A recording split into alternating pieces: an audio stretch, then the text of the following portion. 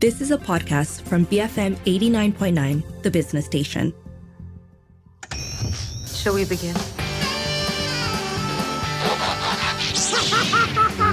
Expecto Patronum!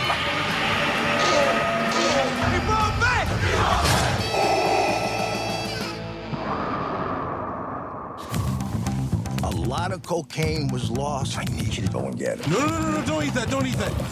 Let's see what kind of effect that has on you.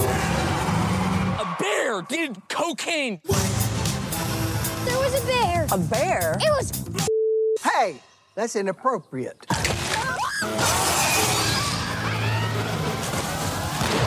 You're safe. Bears can't climb trees. Of course I can! Apex predator. High on cocaine. Out of his mind. BFM 89.9, you are listening to Popcorn Culture with Lynn, Sharmila and Arvin. So, today we are reviewing a movie that does exactly what its title promises, Cocaine Bear. Gosh, if accurate advertising deserved an award, I think this movie absolutely deserves it.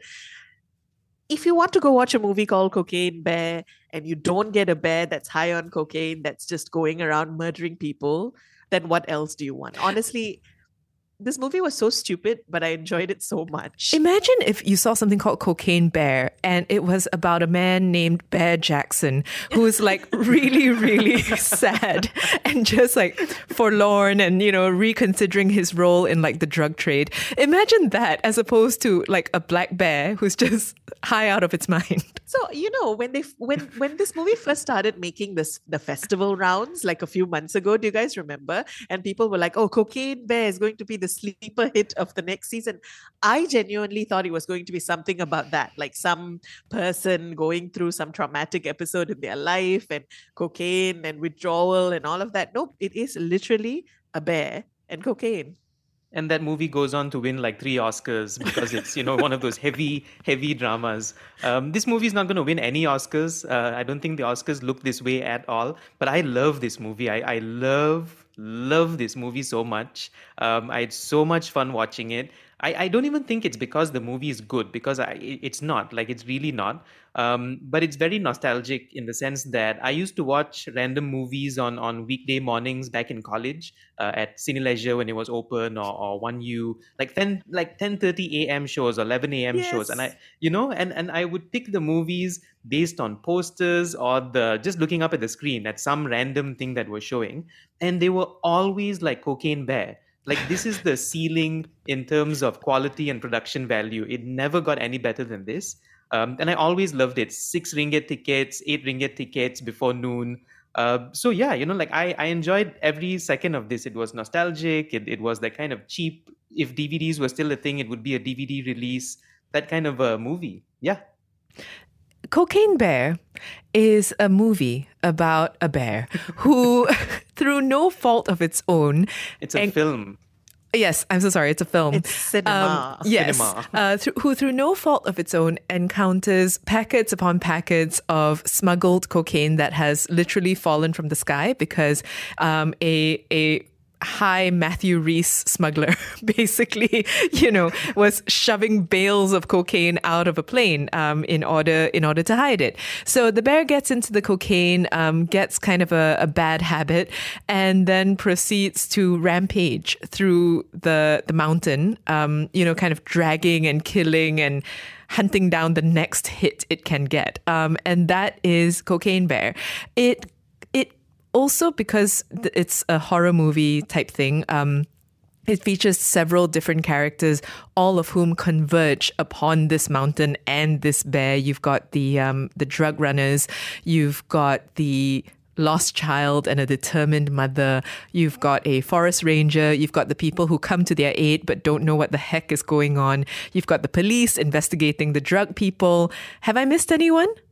Ambulance drivers, Those are the people coming to the aid. lost hikers. And Did we cover those? lost hikers and Lost hikers. and some pop art punks called the Yes, the Duchamps. punks. Yes, the punks.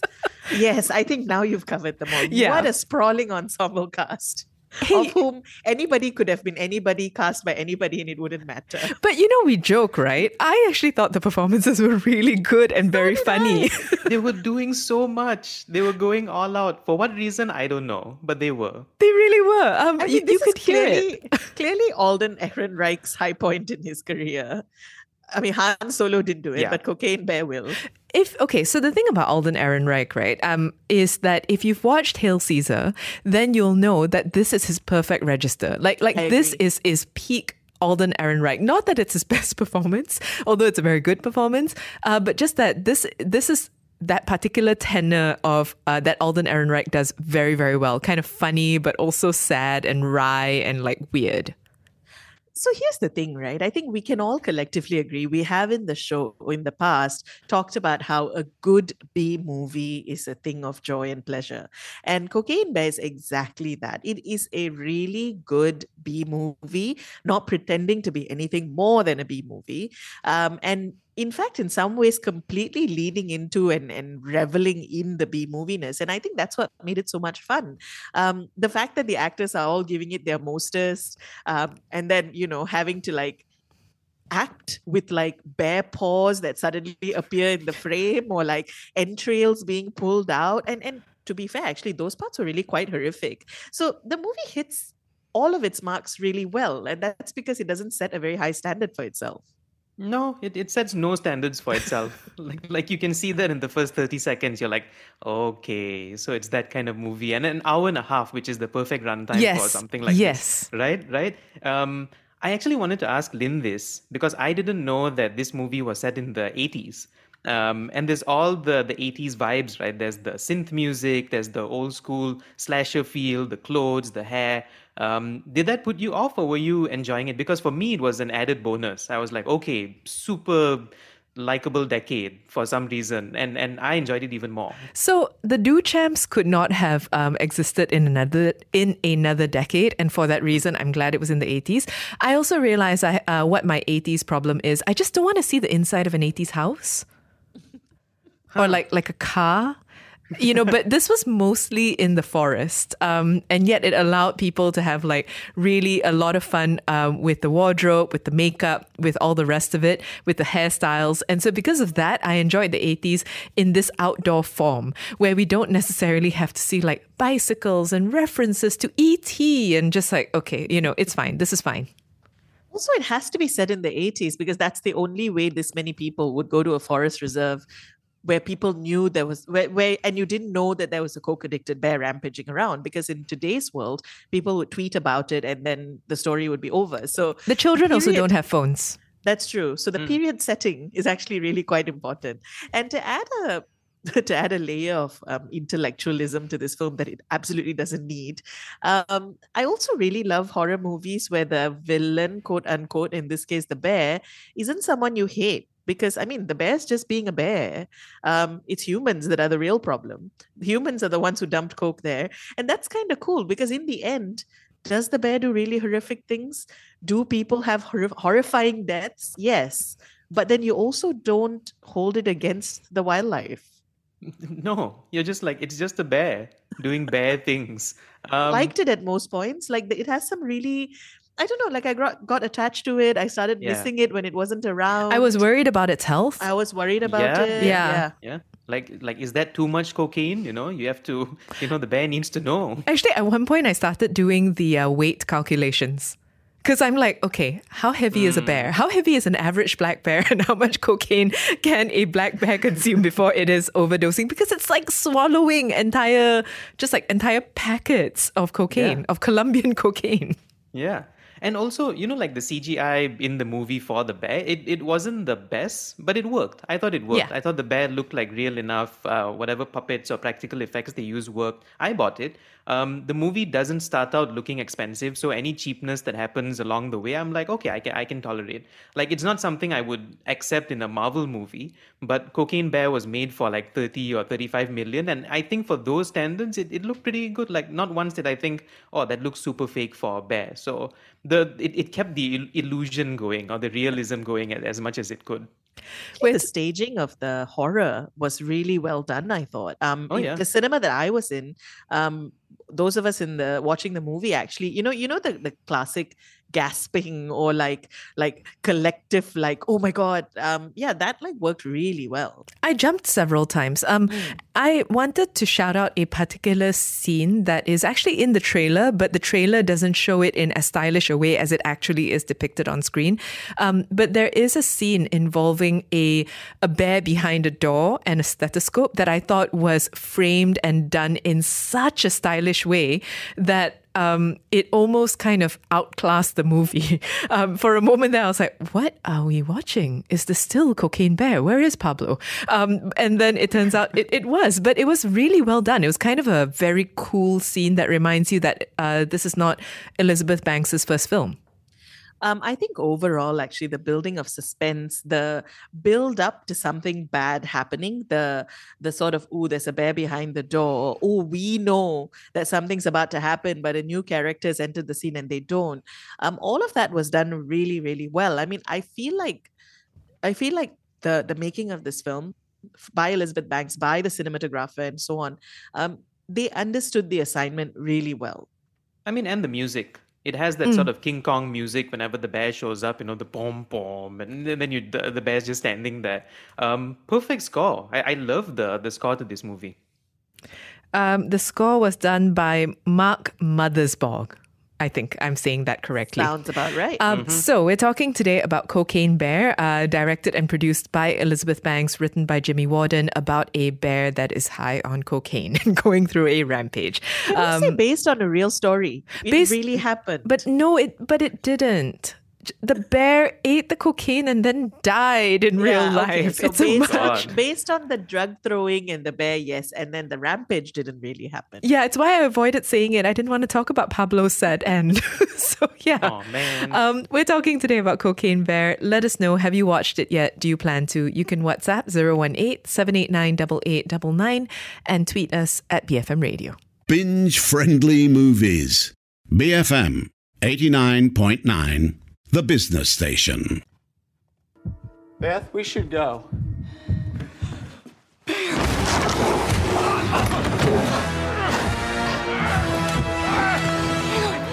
Stop! Work your favorite hits here on 47 Tom, get in! Wait! Oh, God. Jesus, Beth, I wasn't even on yet! What the is wrong with that bear?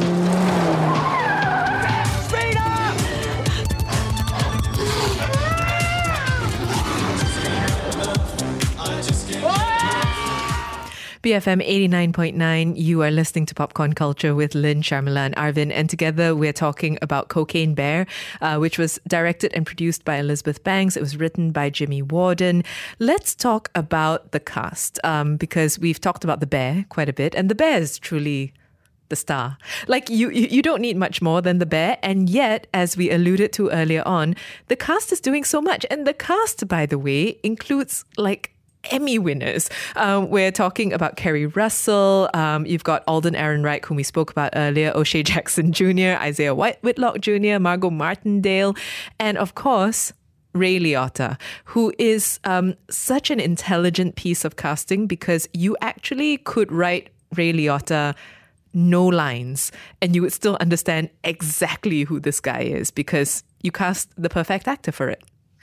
I mean, this was Ray Liotta's last on-screen role. He passed away shortly after it was made, and when he was making the festival circuit, actually. And I mean this with the most respect. I cannot think of a better send-off for an actor like Ray Liotta, because that menacing vibe that he's often had, but also the sort of nudge, nudge, wink, wink quality of him being aware of his reputation and what he brings to the screen.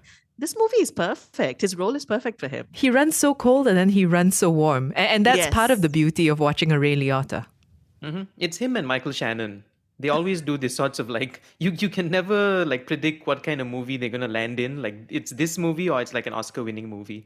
And I also think I love how he reacts to the knowledge that he has of what has happened to all that cocaine. And he's in the same level of disbelief as us. He's like, what is happening in this movie? So I love that. I love that they tried in this movie. I love that even despite the premise, the cast tried to do their best and they actually acted through this movie.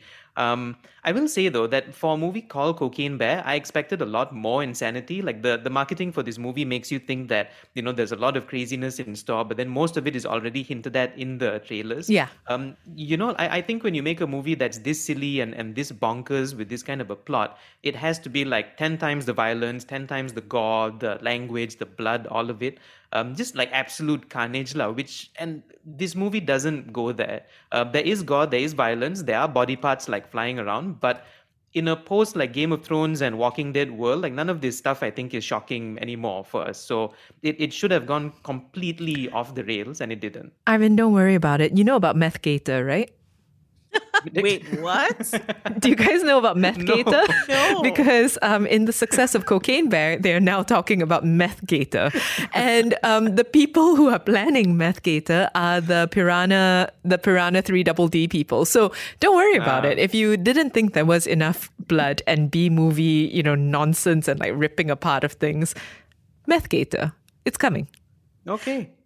All set.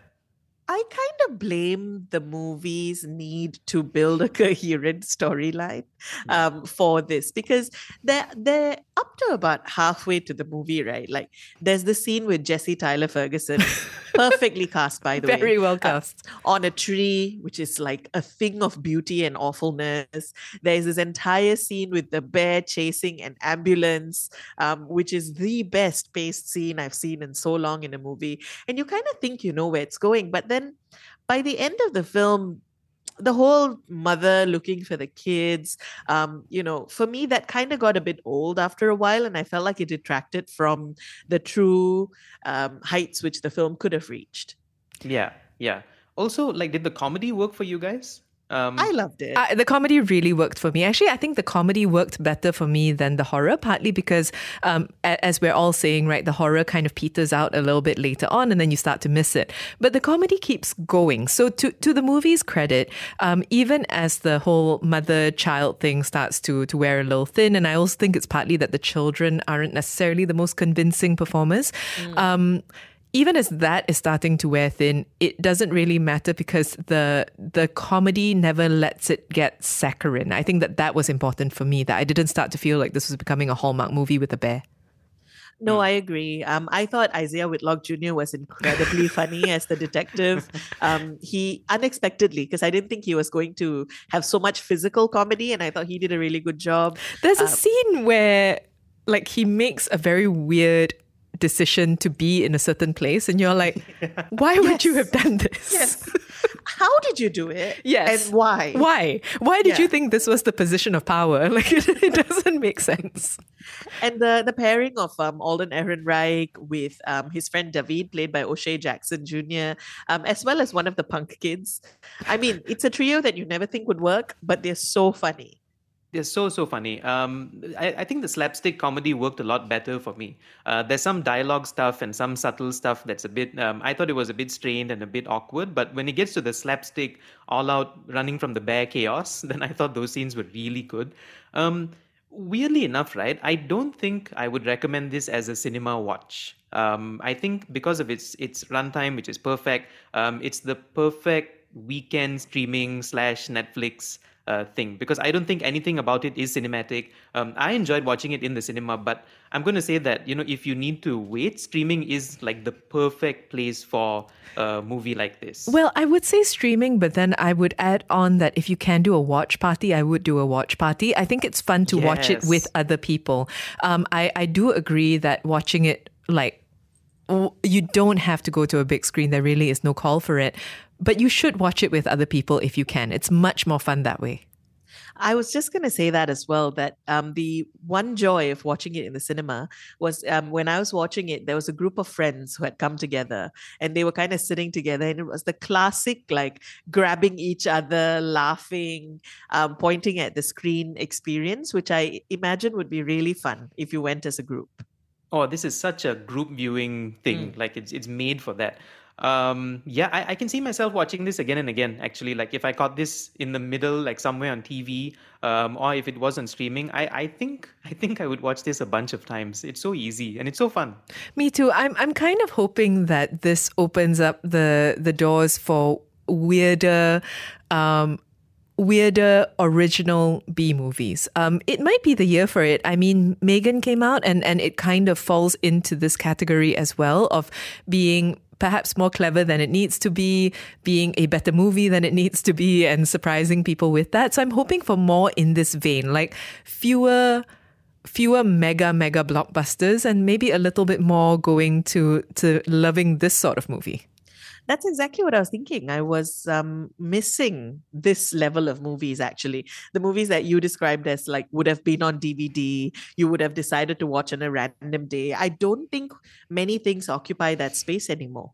No, they tried to do it with Idris Elba like a couple of months ago with that Lion That movie. Lion one, yeah. Oh, yes. And no one cared because that it took wasn't itself funny. too seriously. Exactly. Cocaine Bear and what is the other thing? Meth Gator. Meth Gator. Yes, let's go. Let's go. I am ready. We'll be back here, you guys, for Meth Gator. Don't you worry your pretty little heads about it. We have been talking today about Cocaine Bear.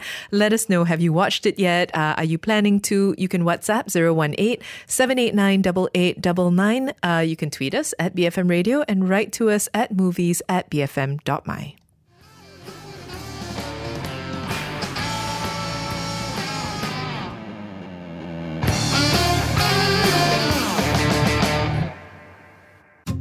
You have been listening to a podcast from BFM 89.9, the business station. For more stories of the same kind, download the BFM app.